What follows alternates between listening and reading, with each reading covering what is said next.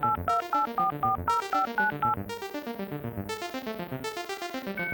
are listening to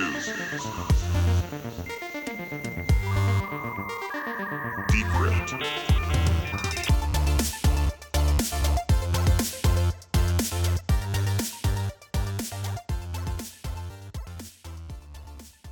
Hey everyone, I'm Liz and I'm a developer advocate at Evervault. Hey, I'm Shane, founder of Evervault. Shane, it's so good to be chatting with you on the show today. I'm really excited to just talk a little bit about our vision for the show and why we're doing it and kind of how it fits into our mission at Evervault. Likewise, yeah, the show's been a long time in the works, so excited to get it out the door. Yeah, so I'm sure you've been asked this question a million times, but I would love to hear from you why you started Evervault. Yeah, I mean, I think the real answer is just frustration. So my background is software engineering. I was building a bunch of tools and products that were handling all sorts of sensitive data. So everything from libraries keeping track of books to labs keeping track of experiments and inventory and so on. And this was sort of early 2010s when things like sending an SMS message had been abstracted for a developer where it was super easy. Things like charging a credit card were really easy as well, and a couple lines of code using services like Stripe. But encryption was something that I've become very fond of because all these people were trusting me with their data, and I had no idea how to keep it secure. And at the time, I thought I was probably the only person that didn't know how to keep it secure. But having spoken with a bunch of other developers, it seemed pretty obvious that nobody was really thinking about this. And if you wanted to use encryption, which I think is the best tool for solving data breaches, you had to go spend months reading academic papers, spend a bunch of time learning how it works, learning how to implement it, and frankly, developers just don't have that sort of attention span. So Evervault really came about from the perspective of trying to take all that great work that was happening in academia, but making it super accessible for developers. So anybody who's building a piece of software can just integrate simple SDKs or APIs into their software, encrypt all the sensitive data that they have, and still do stuff with it. So that if they do get breached or all their data was published on a billboard, it wouldn't actually be a huge deal, as opposed to a bunch of other security companies. And I think most of the cybersecurity industry in general, which are trying to prevent data breaches, we just took the stance that data breaches have already happened in your company or in your, like, you just assume your software has already been breached and just focus on what would happen and how you would mitigate the risk of the data being breached. And encryption is probably the best way of doing that. Yeah, I think a funny side note, funny to me, is that you were studying law for a bit, right? Yeah, I mean, I think that was probably to be somewhat contrarian. Definitely sort of computer science by background, but law was pretty interesting because it was just the polar opposite of computer science, and it just kind of threw people off guard a little bit. But I did enjoy it. I think, especially as it relates to, I mean, it's kind of like software for humans a little bit.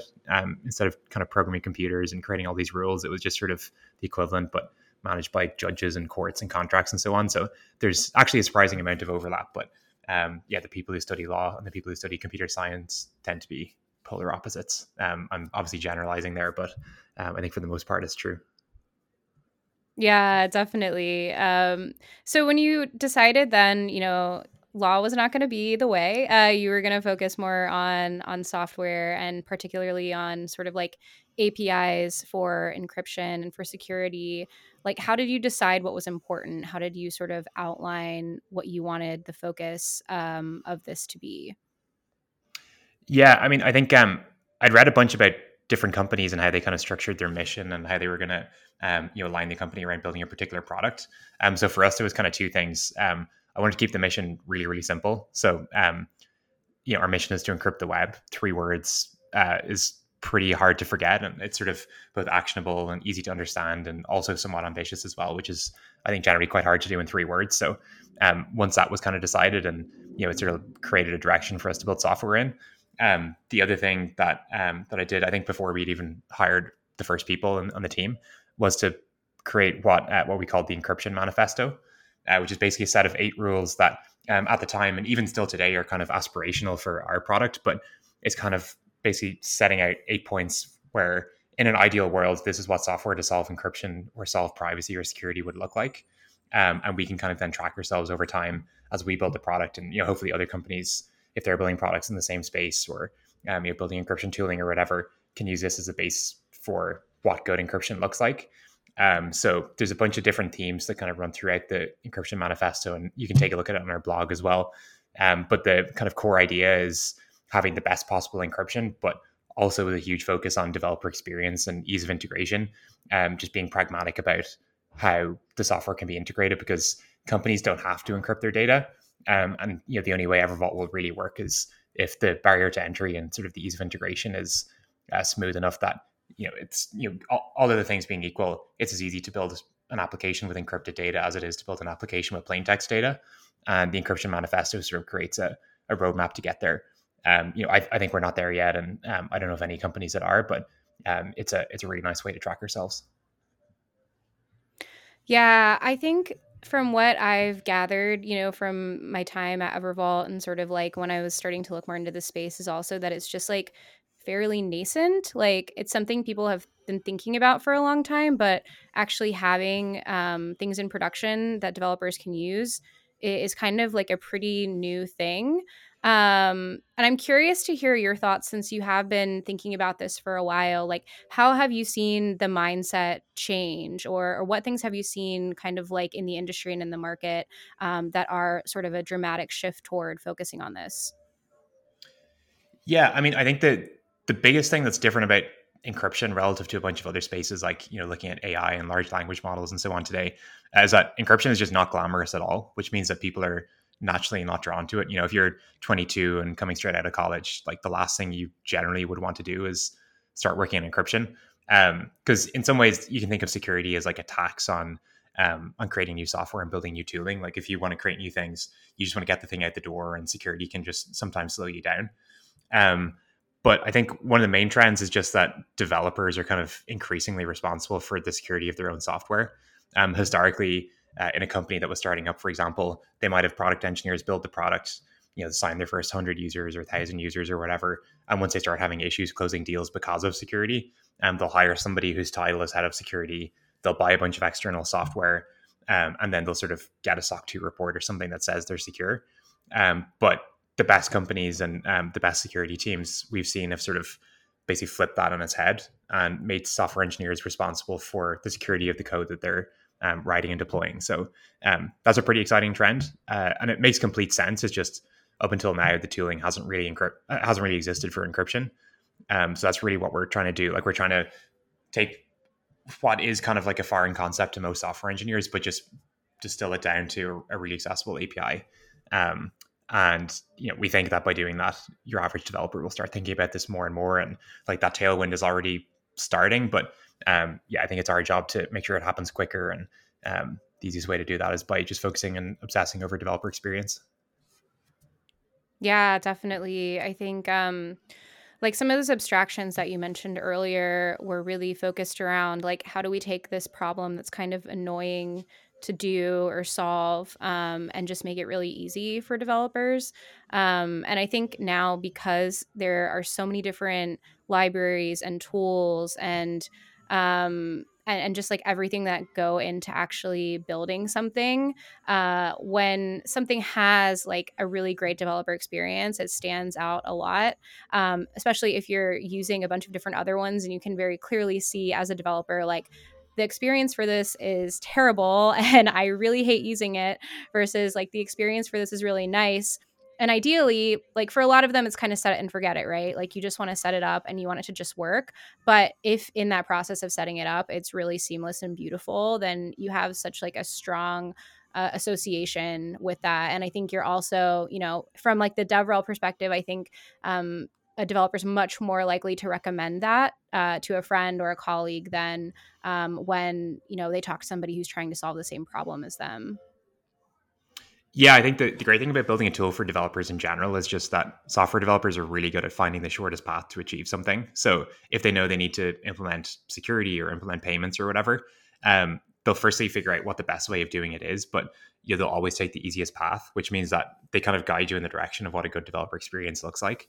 But it's just really important to focus on that from the early days, because security historically has just been honestly like very kind of marketing and messaging led, and like the technologies themselves don't really get analyzed by software engineers. But when you've got somebody who really cares about the purity of the infrastructure that they're putting in their stack, in the form of a software engineer deciding what way they want to do their data encryption or just secure their infrastructure in general. You can't get away with sort of big marketing messages that sound great in theory, but in practice don't actually make any sense. So yeah, I think that's why building for developers just forces you to create the simplest and sharpest way to to communicate and integrate your product. Yeah, I know we've talked about this before, that it shouldn't just be building for regulation, right? Like there are those regulation measures that obviously need to be followed, but many times that's not enough. Yeah, I think one of the things that regulation has done is that it's made people think about it. But the problem is that in some ways, especially when you think about things like GDPR or CCPA, it just invites more questions than there were beforehand. Historically, a developer just had to think about how do I secure the data that I'm collecting on behalf of my customers. But now you have to think about the security of the data you're collecting on behalf of your customers, both from a legal perspective and from a technical perspective. And you have to do everything from making sure that you have a cookie banner on your website to having a list of all the sub processors in your privacy policy. So it basically means that more people are thrown into the mix when like our view is that privacy is fundamentally a technology problem.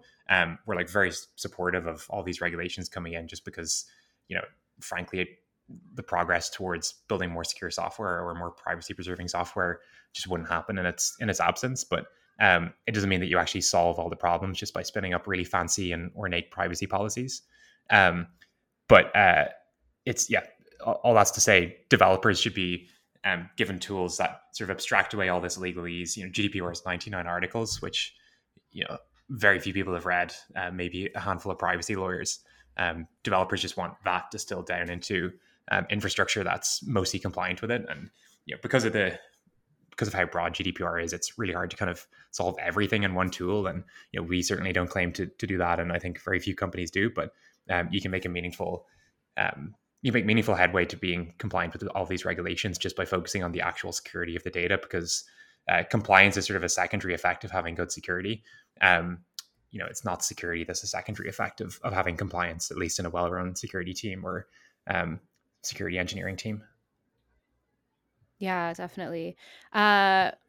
So I'm curious, between, when you started Evervault and today, what's something that surprised you? What's like something that when you started Evervault, you never would have thought it would be something that you'd have to like pay attention to or integrate into the product? I think it's the surprising thing is how long it takes for very, very early stage companies to factor in security into their product development processes. And not to say that a 2-person startup has a very mature product development process in general, but it's interesting to see the change in framing about how companies think about security from maybe a 2 or 3-person company that might only have a handful of customers through to even a 20 or 30-person company that might have 100 customers or something like that. There's a very, very sudden shift, and there's actually a surprisingly large gulf between those 2-person startups and 20-person startups.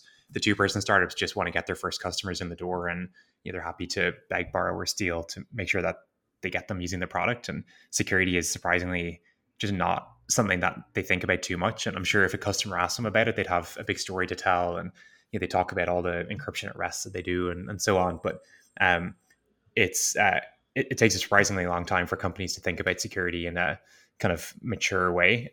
Not to say that it's only Fortune 500 companies or growth stage venture backed tech companies. It's sort of around this point where companies have 50 to 100 customers. But my guess at the very start was that everybody cared about security, and the only reason they didn't do anything about it is because the tooling was bad. But there is a pretty large cohort of very early stage companies that just don't spend too much time on it.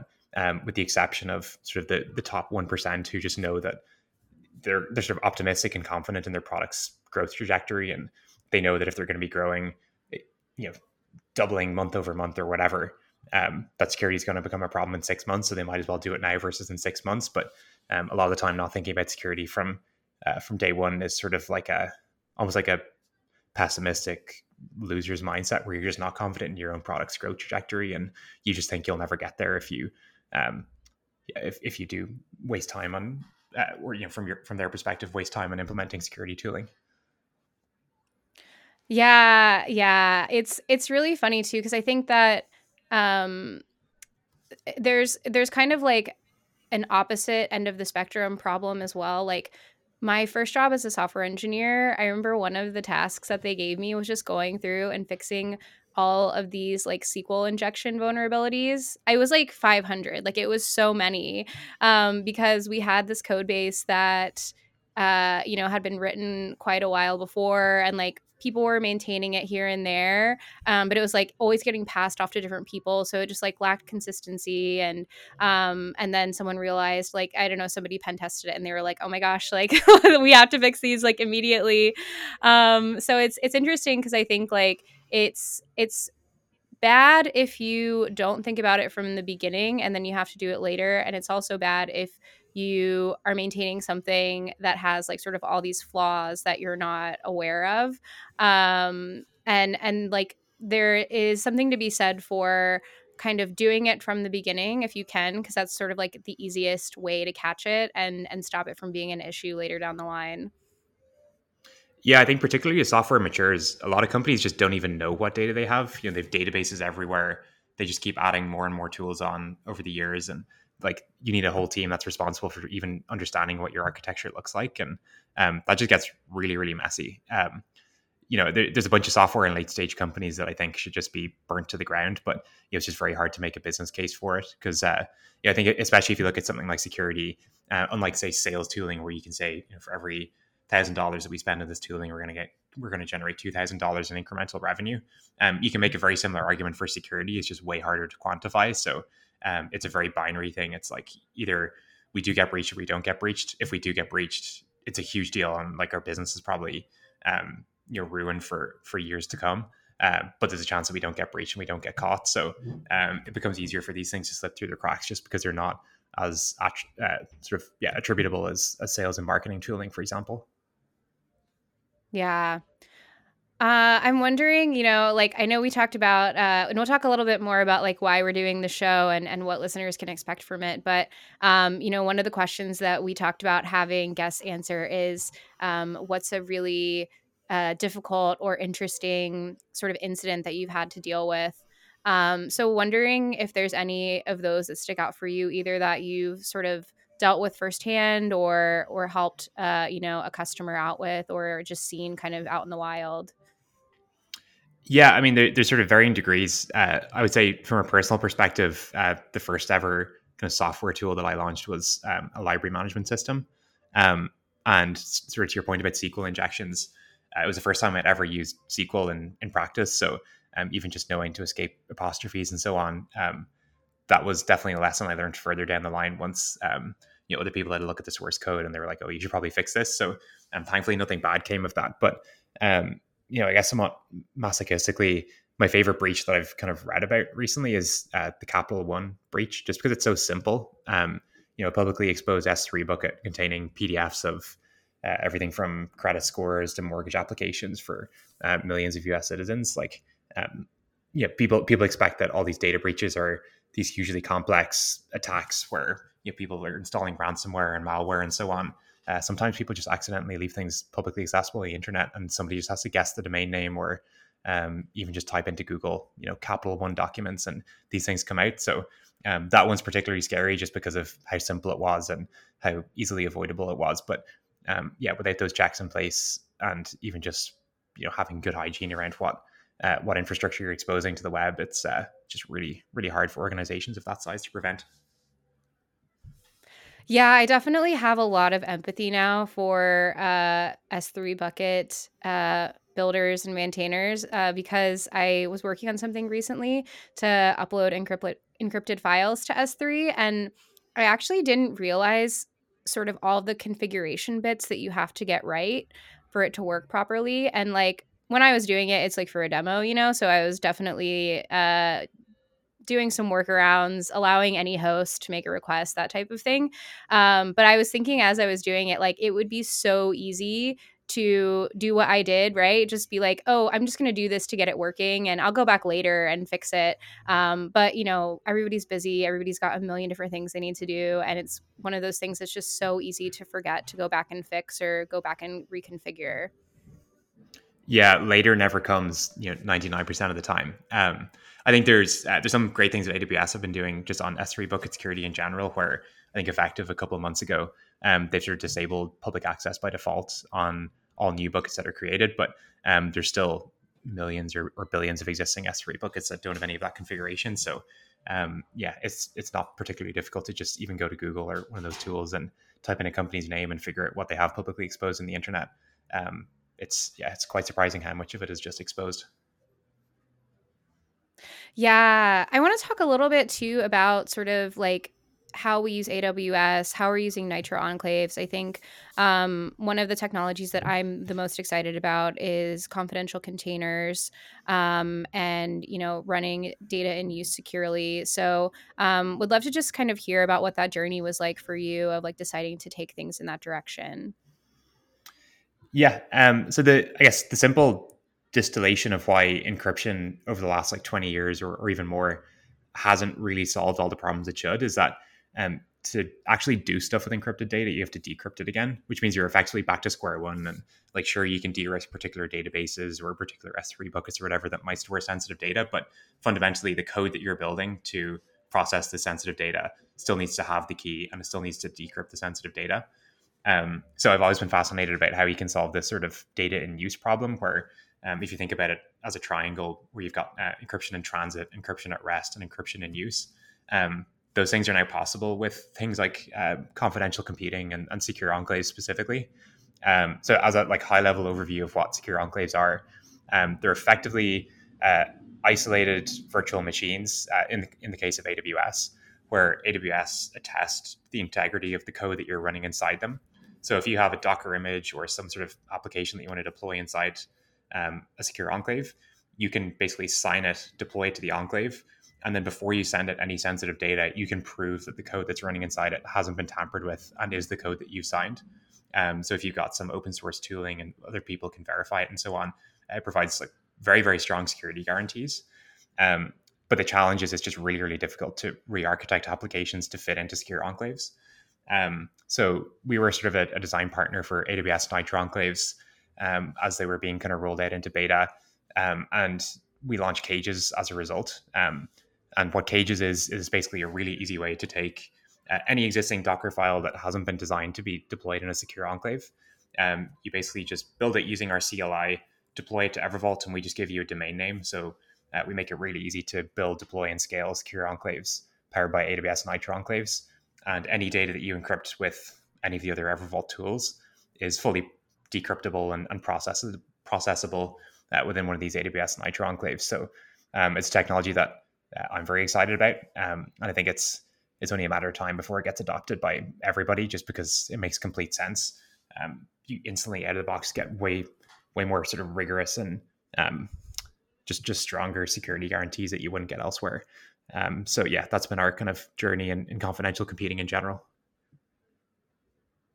Yeah, we had this little like internal hackathon maybe like a month ago, where the developers from Evervault built different use cases with Cages, and it was so awesome to see. Like I was actually so impressed by just the different things that people came up with. And I'm like wondering, is there any particular use case or application that you're especially excited about when it comes to this technology? Yeah. I mean, I don't want to lean too much into hype and buzz right now, but I think when it comes to things like large language model training, NVIDIA have new chips that have effectively secure enclaves built in. So if you want to train a model on a really sensitive data set, you can attest that that the data is only being decrypted by an NVIDIA GPU when it's kind of going through the training cycles. You can then basically take that model, have it fully encrypted, and deploy it inside a secure enclave to do all your inference. And the secure enclaves on something like an NVIDIA GPU could very easily be connected to the secure enclave on an AWS Nitro enclave or one of the other chip technologies with sort of like a fully attestable chain.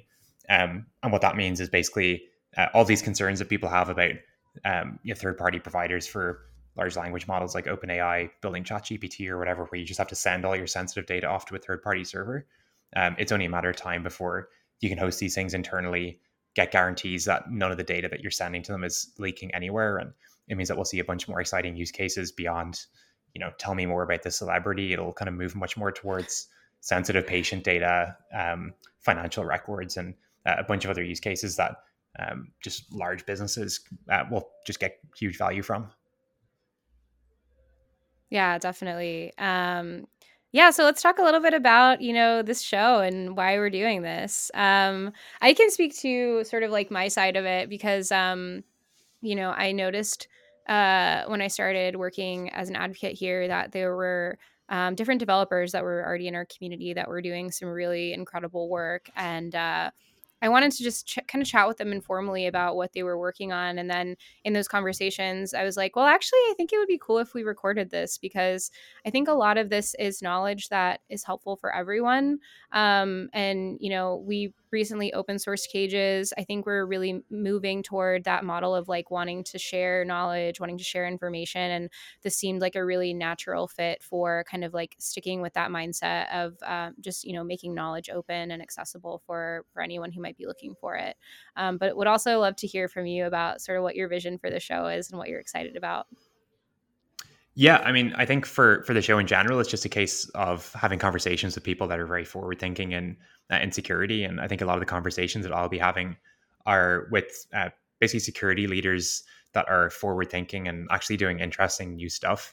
I think one of the interesting things that's happened over the last maybe 5 or 10 years is that security leaders have just become much more technical. So instead of coming from maybe a compliance background, they tend to come much more from engineering backgrounds now. And as a result, they're sort of just approaching security through or from a very different perspective when compared to security leaders of maybe 20 years ago. But a lot of them just aren't particularly outspoken. So, a bunch of calls that we've had with and meetings that we've had with these people, like I've learned a bunch from, and a lot of their kind of opinions and ideas have informed a lot of our product roadmap. So I think it's just really important that we have these conversations so that people can hear what the best security leaders are doing. And if you're a 2-person startup or a 20-person startup, being able to learn from some of the best security leaders on how you can improve your security, I think that's just really, really important. And hopefully someone else comes up with a new synthesis of other great ideas just from listening to a couple of the episodes.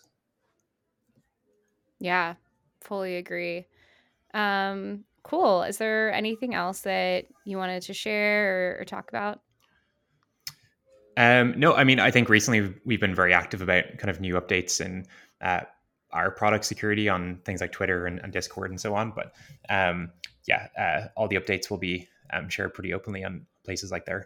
But really looking forward to rolling this show out and hopefully having it up and running for hundreds or thousands of episodes. Yeah, and hopefully when we cut this together, we'll have a song from you, Shane, to include for the intro and the outro. Maybe, yeah. In I could case turn my anybody didn't amateur. know, yeah, Shane was an almost lawyer and is a side gig music producer from when he's not running Evervault.